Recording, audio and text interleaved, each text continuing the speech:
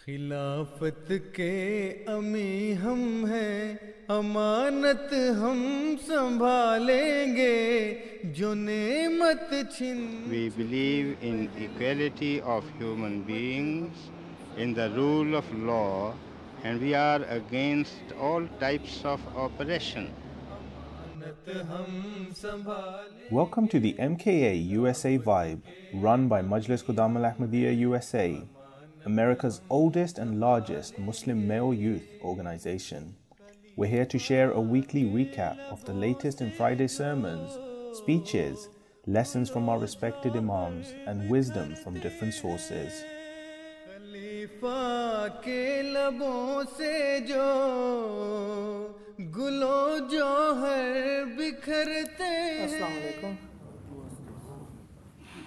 أعوذ بالله من الشيطان الرجيم بسم الله الرحمن الرحيم يؤمنون بالله واليوم الآخر ويأمرون بالمعروف وينهون عن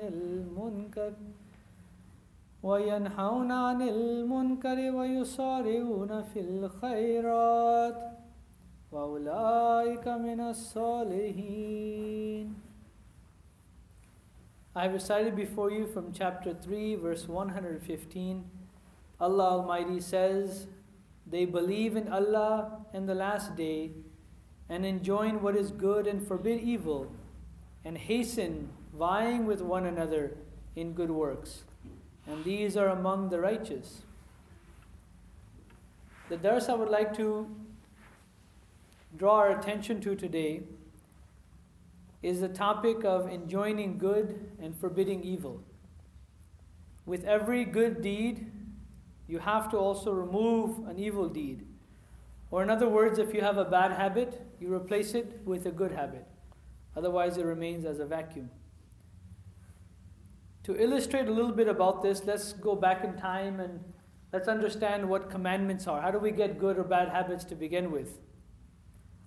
The idea is that God Almighty instructs or guides or defines what is good or bad. This is the difference between us and atheists. Atheists do not have a moral compass because they don't have the source of all morality, which is God Almighty. They cannot say what is good and what is evil. They cannot say whether killing somebody is good or evil because they do not have that compass. They cannot make that definition. But we, as believers in God Almighty, we know that the prophets of God came to this earth and guided us with what is good and what is evil. Let's go back in time about 4,000 or 5,000 years ago and recall Hazrat Adam alayhi salam, the first prophet of God in our lineage, in our time. Hazrat Adam or Adam alayhi salam was commanded one very specific thing within the Holy Quran. It says that he was commanded to tell the people to wear clothing. Now, it's a very simple thing. We all wear clothing. Alhamdulillah, there's nobody here who doesn't have any clothing. But what's interesting is that if you go 5,000 years ago, just use your mind for a moment. Imagine when he was commanding his people, wear clothing. How absurd he must have sounded to them. He's saying, wear clothing, and they say, why? If we want to mate, we mate. We want to go take a bath, we bath. If we want to roll in mud, we can roll in mud. We can do whatever we want. Why should we wear clothing? He said, look, Allah wants us to become a society. In the society, there has to be something which is known as shame, sharam, right? Modesty has to exist in the society. Now just imagine what they must have been thinking. Modesty? What do you need that for? What is this concept you're introducing? And it was completely absurd to them. A very simple commandment that we all understand today. Nobody has to wake up in the morning and have to be reminded, please wear clothing today, right? We all know we have to wear clothing. And we know the implications of it, what it does. In fact, many of our Muslim leaders within the women's community, auxiliary, they always use this point. They said the more progressive we go, the more clothing we wear. So those who tell hijab, women who wear hijab, take off your hijab, they're going away from progression. Because if you look at any progression in the, since the time immemorial, the more clothing we wore, the more progressive we were getting. Now again, small commandment, wear clothing. Another one we just mentioned just a few days ago during the morning Fajr Dars. I will give you a gist of it, but it's in Surah Baqarah, verses around 70, 68, 70. And it talks about how Hazrat Musa alayhi salam was told to tell the Jews, you are commanded to sacrifice a cow. Now, what was special about this cow? We all knew it, and the Jews did too. They knew that this was a specific cow that they were worshipping or that they were idolizing. So Allah wanted them to sacrifice it so they could remove that kind of idol worship in their hearts. What was their response? I have a gist of it here, but to give you an idea. The first thing they say, are you making a joke of us? You want us to sacrifice a cow? Then they say, pray to your Lord, O Musa alayhi salam, so that Allah can tell us which cow this is that you speak of. Then he says, it's neither old nor young. It's between the two. Now do what you're commanded. Again they say, no, Musa, we don't know which cow you're talking about exactly. Can you tell us what color it is? Then again, as Musa alayhi salam says, it is a cow of dun color, pure and rich in tone, and is delighting to the beholders. Again they say, please pray to Allah that we figure out which cow this is. And again he says, it is a cow that is not broken to the plow, or plowing the earth, or watering the tilth. It is one without blemish, of one color. He practically describes every aspect of this cow as if it's standing right in front of them. And then they say, oh, now you have brought us the truth. Then they slaughter the cow, and in the Quran it says, though they would rather not do so. So again, simple commandment, right? There's a cow, you're worshipping it. There's a God beyond this. Sacrifice the cow. Once you sacrifice it, you'll be free of this cow. But what did they do? They had one challenge after another. They kept saying, wait, which cow is it? Wait, what color is it again? Wait, what are you talking about? And again, of course, reluctantly, they sacrificed the cow. Now if we move forward in history, we go to the time of the Holy Prophet Muhammad sallallahu alaihi wasallam. We find that at that time in the Battle of Uhud, there were 50 soldiers under one leader who were told to stand in a specific hill. Why? When they would stand there, they would hold the defense of the backside of the army so that nobody could attack them from the rear. And if they attacked them in that direction, it would be a two-front war. Very simple instruction, stand here, don't move. As the war began, the Muslims started to win. So much so that some of the Muslims had enough time to pick up the loot. Now this army of 50, they tell their leader, look, the war is over, they're picking up the loot. Let us go. And the leader says, no, remain seated here, don't go anywhere, we have to stay here. The Holy Prophet Muhammad sallallahu alaihi wasallam has told us to stay here. And they say, listen, you're taking this way too seriously. The war is over, look, let us go and pick up the loot. You're making us stand here for no reason. And again he instructs them, no, you have to remain here. They say, you're taking this commandment way too seriously. It's already over, the commandment is over, let us go. And again, without his approval, they went to take the loot. And right away, Khalid bin Walid, who was not Muslim at the time, realized there's our opportunity. He took in a small army of his own, and they had then a two-front war. And then it created huge chaos. Half of the Muslim army was running away, half of them were running in the wrong direction.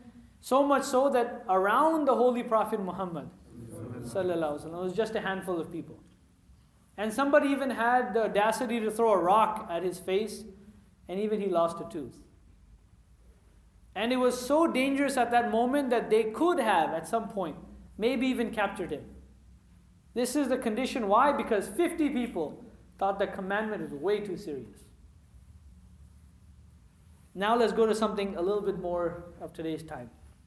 As you know, in 2009, towards the end, maybe 2010, Hazuri Anwar, our beloved Khalifa, gave a speech during his Friday sermon, in fact, and he said that I have been informed that somebody has made a Facebook account with my name.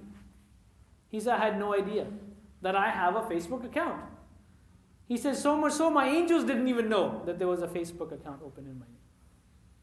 He says, so I've instructed them, and of course they dealt with Facebook directly to remove it. Then Hazur added, Hazur said, I have already been instructing you, stay away from this Facebook. If you don't stay away from Facebook, there are dire consequences that you will face. So I want you to safeguard yourself then. Now just to remember, this is 2019, that was 2010. In 2010, if you tell me there was even one person in the scientific world who would say Facebook is evil or bad, you would surprise me. Because nobody thought it was a bad thing. They thought it was an amazing thing. You could not pinpoint one government official who would say Facebook is dangerous for your data. They all said, no, they're safe, they're okay. While today, 9 years later, both the scientific world has articles upon articles. Just write the bad effects of Facebook. You will find article upon article. And you ask the government, what do? They have all kinds of committees talking about data breaches. In fact, when Hazur was told that there was a data breach and so many millions of people's data has been now shared with the wrong people, Hazur said, this is exactly what I was instructing my Jamaat. Now those who listened, they were saved. Those who didn't, guess what? Their data is gone, God knows where, for the taking. Just to give you an idea, I just Google searched it. Very simple. What are the bad effects of Facebook? Number one, they said, it can make you feel like your life isn't as special or cool or good as everyone else's. B, it can lead you to envy your friends' successes. C, it can reveal information you might not want to share, especially with an employer. Now we know in the last 10 years how many famous people have been fired because of things they have said on Facebook. And lastly, it can become addictive. You can be addicted to it. Now why I mention some of these things, as I've said, that there are commandments that come, they define what is good and evil. But at the end of the day, once we put them into our practice, we put them into our life, those commandments, like wearing clothes, become part and parcel of our life. They become habits. It is habitual that you wake up every morning, you put clothes on. So that brings me to the next step.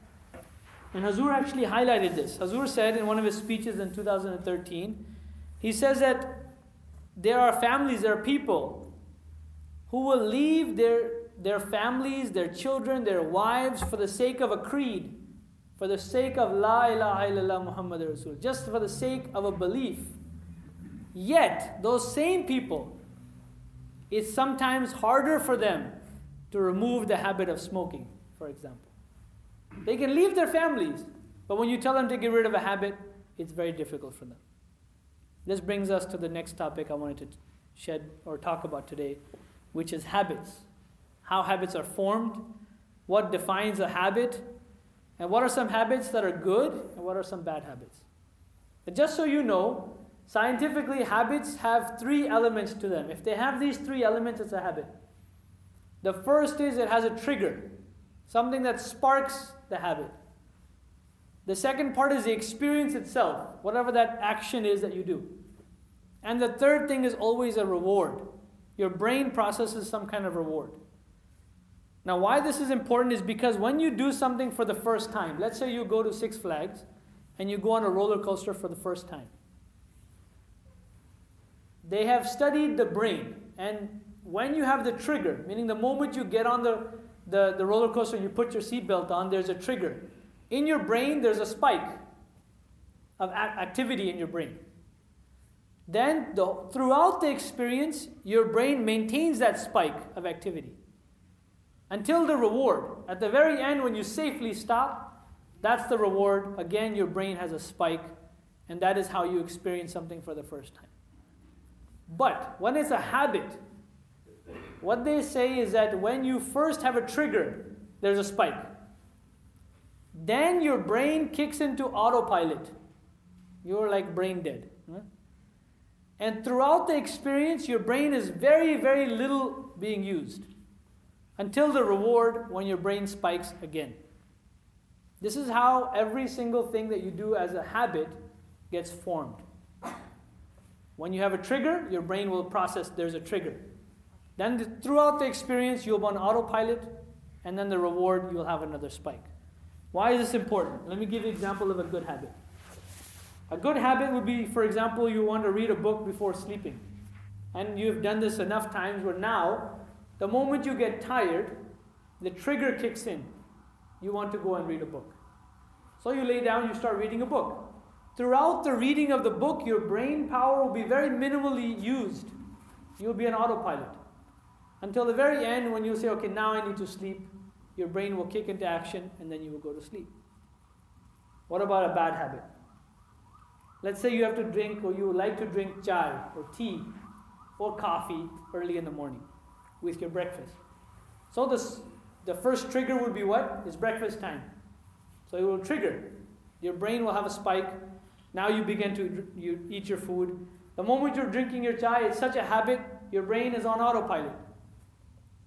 Then at the very end, when you finish it, your brain has another spike, you've rewarded, you finish your chai, you finish your tea. Now why is this a bad habit? Because if you don't drink that tea that morning, what happens to many of us? Headache. Worst day ever, right? Some people are like, I cannot live today, I need my coffee. Right? Why? Because they have such a habit that they cannot break it. Other habits that are similar to these, that have become habits, is, for example, pornography. Okay? It has a trigger. What is a trigger for pornography? Any image you see, whether it's a billboard, you're watching a show, Hazur has said this. Those are all triggers. The moment you see a scantily clad person, an image of a girl, for example, or a wealthy person for girls, whatever it may be, that trigger, the moment you see it, it triggers into your mind. Then what happens? Somebody will resort either to their phone or to the TV or whatever they can to then start watching pornography. Now remember, throughout the experience of watching pornography, what happens? Your brain is on autopilot. This is why some people will watch pornography for 10 minutes and some for hours, and they will not know what time it is. They will not be aware that they have wasted so much time. And what is the reward? There are different kinds of rewards. One could be masturbation, for example. Why I'm mentioning this is so that you understand these have become habits. They are bad habits. They are in our society today, and they're very easily accessible. This is why Islam says what? It doesn't say you can look at a beautiful girl and don't mind. Islam simply says lower your gaze. Don't allow the trigger to be hit. If you don't allow the trigger, you will not have that experience. You will not have what you call a reward in your brain afterwards. Another habit is lying. I'll give you an example. You're about to get in trouble. You did something bad. Trigger. Now they're asking you, what did you do? Throughout that explanation, you're going to be lying, right? And in that explanation, you're not going to be using your brain power because you're on autopilot. And at the very end, they say, okay, fine, sorry we bothered you, and they leave. That's the reward. This is why most of the time you will not remember what you said, because your brain was on autopilot. That's why you will remember you got in trouble. You'll remember that you got safe from that trouble. You won't remember what you lied about, because your brain will be on autopilot. What this means is that we have to try our level best to establish good habits and remove bad ones. This is what the Quran says. It says, يَأْمُرُونَ بِالْمَعْرُوفِ وَيَنْهَوْنَ عَنِ الْمُنْكَرِ. Establish good habits and remove bad ones.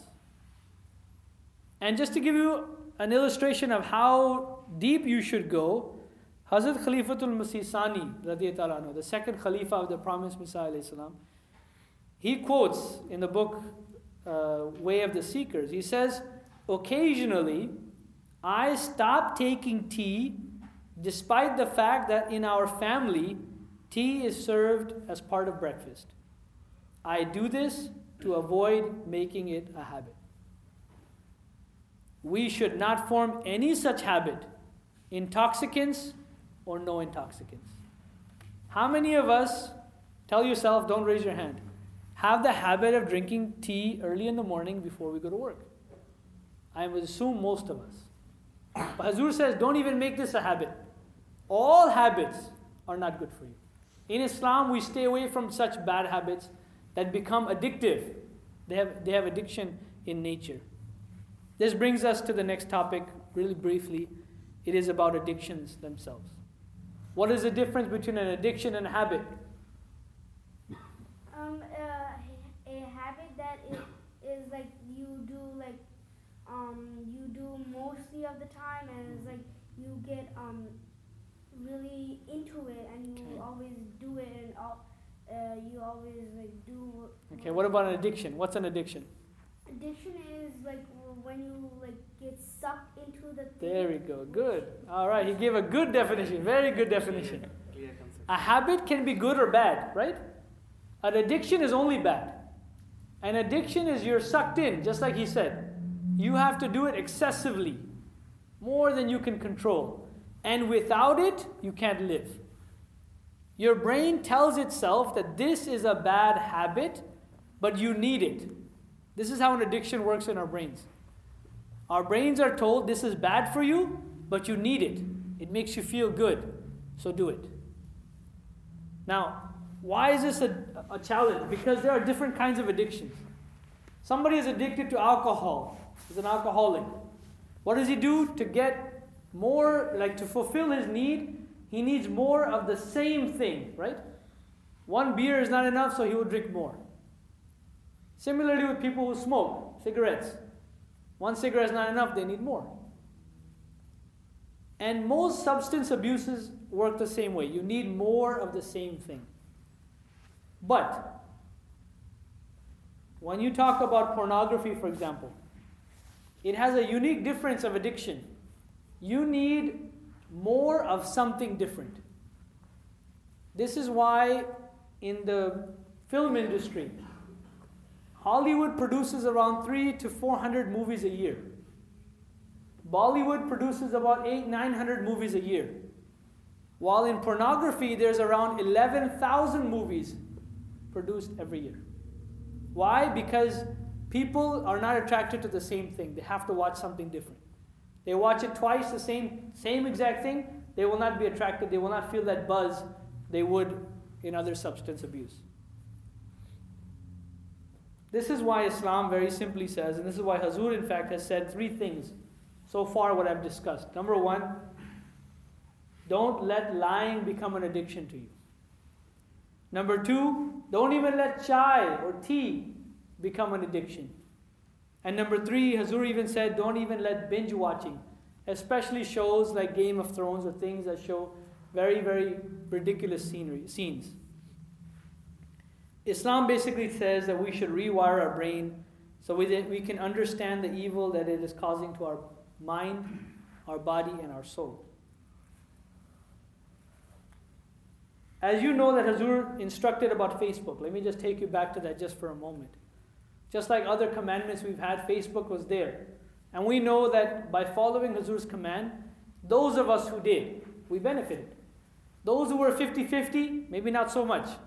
Those who completely rejected it, what happened? Their data may have been wasted here and there. And of course, including other things. What's interesting is that this last Friday, Hazur mentioned something that I can guarantee majority of our adults had no idea what it was. Hazur mentioned something called Fortnite. And what's amazing is our Hazur knows what it is, and many of us did have no idea what it was. Just imagine how in tune he is to what's going on in this world. While we had no idea that this was even going on, that there was even a game everybody's playing, while he had an idea, not only an idea, he instructed us how we should follow it. Just to give you some facts about what Fortnite is and how is it so big? Why is Hazur talking about Fortnite? Does anybody remember anything that was made similar to Facebook? On the same exact, mimicking exactly the same thing. Snapchat? Snapchat, almost. What's something more similar to Facebook? It died, by the way. MySpace, what else? There's another one. Google what? Google Plus. Everybody remember Google Plus? Some of us? It's completely dead. But it mimicked exactly the same thing. But why did Hazur not say Google Plus or MySpace? because Facebook was this huge factor behind everything. It had been so many users around the world, billions now, that it had become a problem. So Hazur identified it. Fortnite, let me give you some stats. Just last month, 40 million people played the game Fortnite. Right now, there are 125 million users or players in the game Fortnite, majority of which are children. 125 million. There is a Fortnite World Cup that has been announced. The ground prize, $100 million. Just to give you an idea. Now, what is it? Okay, it's basically there's various versions. There's solo, but what is the most popular is called Battle Royale. What it is those of you who have played Halo or something else from the past, you would know that it puts you in a virtual world. So it puts you on a virtual island, basically. But in the previous games, they would be a small level or a time-based game, and you would have 3 or 4 people, maybe 5 people at the most, while you would have some computerized, bots in the game as well. But Fortnite Battle Royale basically has 100 different people around the world who will enter that same game at the same time. And the objective is everybody has to kill each other, and the last man standing, he wins. That's basically how it works. Okay? So those of you who have played it have some idea. And before the game, although is free, you can download it, but you would need money to have different uniforms and skins and whatnot and different levels and so on and so forth. So there would be an essence of money as well. It also doesn't have any blood or gore. Why? Because it needs to attract younger kids. So they try to keep it as clean as possible. Now, why is it a problem? Well, number one, WHO, World Health Organization, has officially deemed video game addiction as a real thing. Kids who are addicted to it, they have reported many places that they will steal their parents' credit card so that they can purchase some of these skins and various things. Okay? It's also played by girls, by the way. Don't think this is just boys-only game. There are rehabs that have been opened specifically for Fortnite addiction. Rehabs. And lastly, just last year, there were 200 divorces in the United Kingdom because of Fortnite addiction. Just imagine there are people who are literally leaving their families because they are so addicted to this game. It is because of these elements that Hazur has highlighted this problem. Many of us didn't even know that this problem existed. But why specifically? Why this game? What is it about video games? Now, what's interesting is after I did a little bit of research myself, what is known as a Skinner box. I've explained this to some people already, but basically, it makes you go into this kind of virtual world like you are a lab rat. So what they do with lab rats is they would put them in a little box. They have a lever with three or four different lights and a reward system. So every time the rat would pull the lever, lights would flash and it would be rewarded some kind of food. And it would continuously engage with this lever. The more it engaged, the more it would be rewarded, and therefore it would be just enjoying this kind of atmosphere. The same occurs in a video game. They say that a video game is very similar to the way somebody would be in a state of gambling. Very, very similar. It's kind of like a stepping stone. It is what you call behavioral conditioning, where they condition you to behave a certain way within this kind of world, this imaginary world. And many of us knew this already, that our kids, especially if you're Nazim Atfal, or you were at Fal Ahmadiyya in general, you'll notice many of our kids were so involved in video games, they didn't know how to go outside and play. Or if they did, they thought it was very, very annoying or difficult. In fact, Hazur mentioned a very funny scenario. He said a mother told a child that you've been playing video games all day, go outside and play. So Hazur mentioned, he said then the kid went outside, and then they show another picture where the kid is sitting outside with his video game. He said, I'm going to go play outside. Right? So to give you an idea of how addictive games were getting in general. So in this whole Skinner box, another element they found out was what is called a near-miss effect. Basically, those of you who have ever been to Atlantic City or Las Vegas, you'll know what a slot machine looks like. It has a lever, just like the lab rat would have. It has 3 things in front of you. Each time you pull the lever, each dial would spin to something different, whether it's an elephant or a strawberry or a coin. And if you get all 3 to match, you win, right? So each time you pull the lever, all 3 will spin, and then you will get 3 different images. And the more times that you got the same images, the more times you won. So each time you pull the lever, you just keep pulling it. And you will see people who will go on a Friday, and they'll be there till Sunday, pulling this lever without sleeping, and so much so that by the end of it, they don't have enough money to pay for a bus ride home. They went with their life savings, they don't have enough money to go in a bus ride home. So what they did was they tested these rats, and what is a near miss? A near miss would be, instead of 3 identical items, like 3 strawberries, you'll get 2 strawberries and an elephant. You almost got 3. They said that lab rats, whenever they would have a near miss, their brains would process it as a victory. They were happy. And they would pull the lever again as if they won, even though they were not rewarded anything. And they say the same effect happens to humans. That in this battle royale game, for example, if you have 100 people playing, how many are going to win? 1. 99 of them are going to lose, right? And majority of them are going to have a near-miss experience. They're almost there. They were the 30th guy or the 40th guy or even the 99th guy.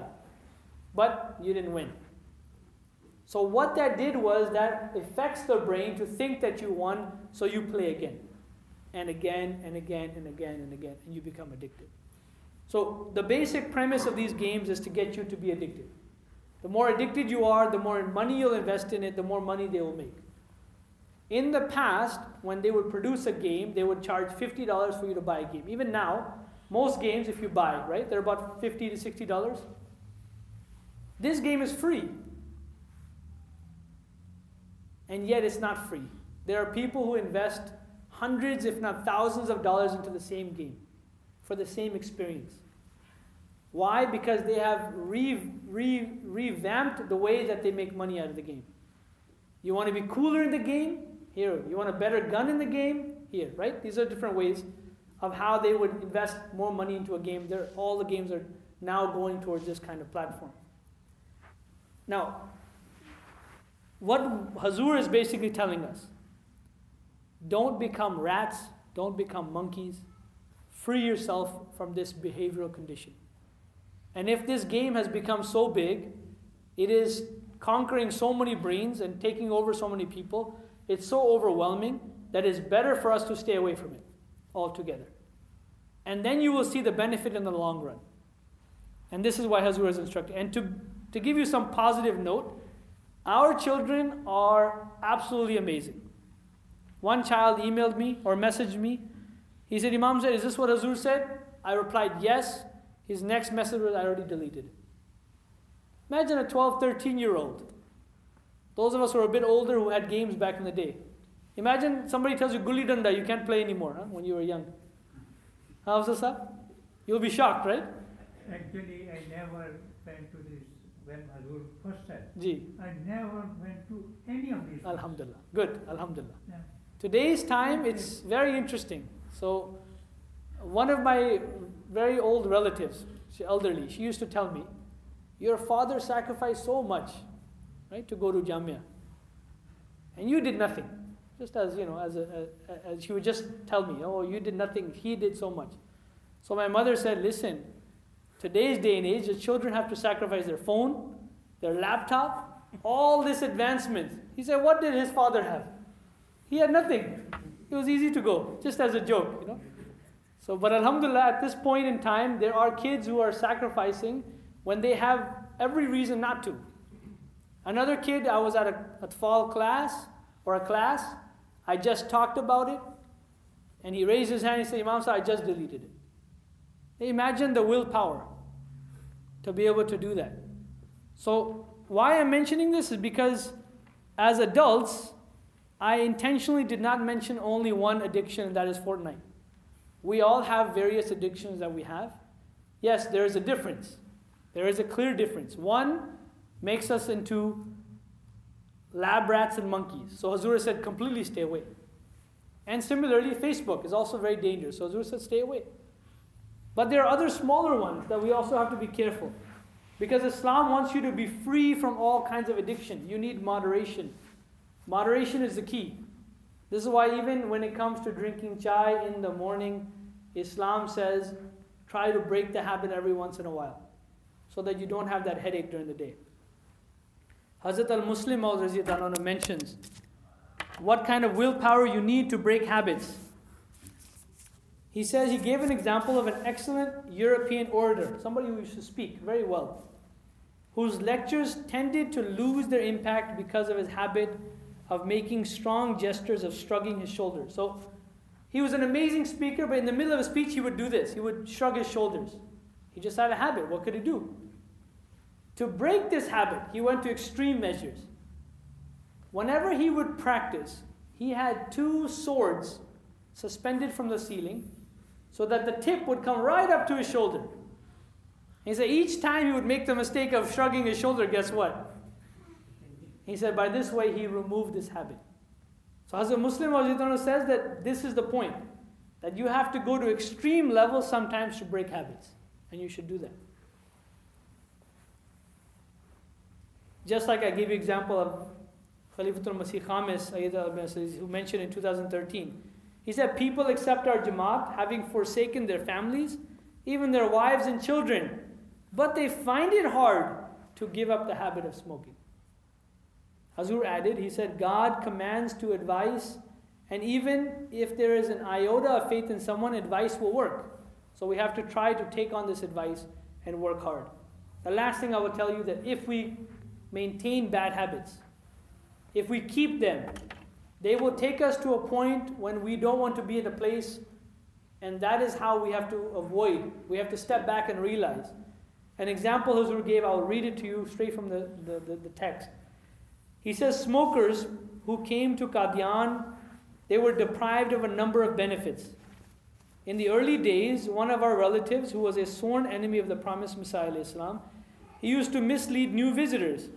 He would make seating arrangements in the compound and invitingly place hookahs or smoking pipes for free use. Visitors attracted by the pipes would drift towards him, whom he tried to lead astray to his heart's content. He would emphasize that he was a close relative of Hazrat Mirza Ghulam Ahmad and was fully cognizant of the true position. He would say, had there been any truth to his claim, I would certainly have accepted him as the promised Messiah. Thus, many were deceived. Then he says, once an Ahmadi visited Qadian and went to this gentleman to have a smoke. The gentleman availed himself of this opportunity to malign the promised Messiah to his heart's content. So he started speaking against the promised Messiah, telling this man. But the man didn't respond. So he got even more angry, this old man. So he started saying even worse things with all this passion. Again, the man didn't say anything. Then he lost his temper and he challenged, he said to the visitor, why? What are you thinking? Why don't you speak? The visitor replied, I am thinking that the dirty habit of smoking has been responsible for my coming to a man like you. Had I not been a smoker, I would not have come here and suffered the insults of hearing the promised Messiah being reviled. This is what Hazrat Muslim explained, that we have to try our level best to understand. Sometimes we have bad habits that will take us to bad places. So to avoid going to those bad places, we need to get rid of the bad habit itself. And this goes for many things. It goes for all the things I have explained already. As adults, for example, Hazur said, break your bad habits, such as binge watching shows that are inappropriate, drinking chai in excess, lying, or backbiting. May Allah help us to do so. खलीफा के लबों से जो गुलो जौहर बिखरते हैं You've been listening to the MKA Vibe by Majlis Qudama Al-Ahmadiyya USA, America's oldest and largest Muslim male youth organization. Subscribe to get more of our weekly recap of the latest in Friday's sermons, speeches, lessons from our respected Imams, and wisdom from different sources. Tweet us your ideas and thoughts at Muslim Youth USA. हम संभालेंगे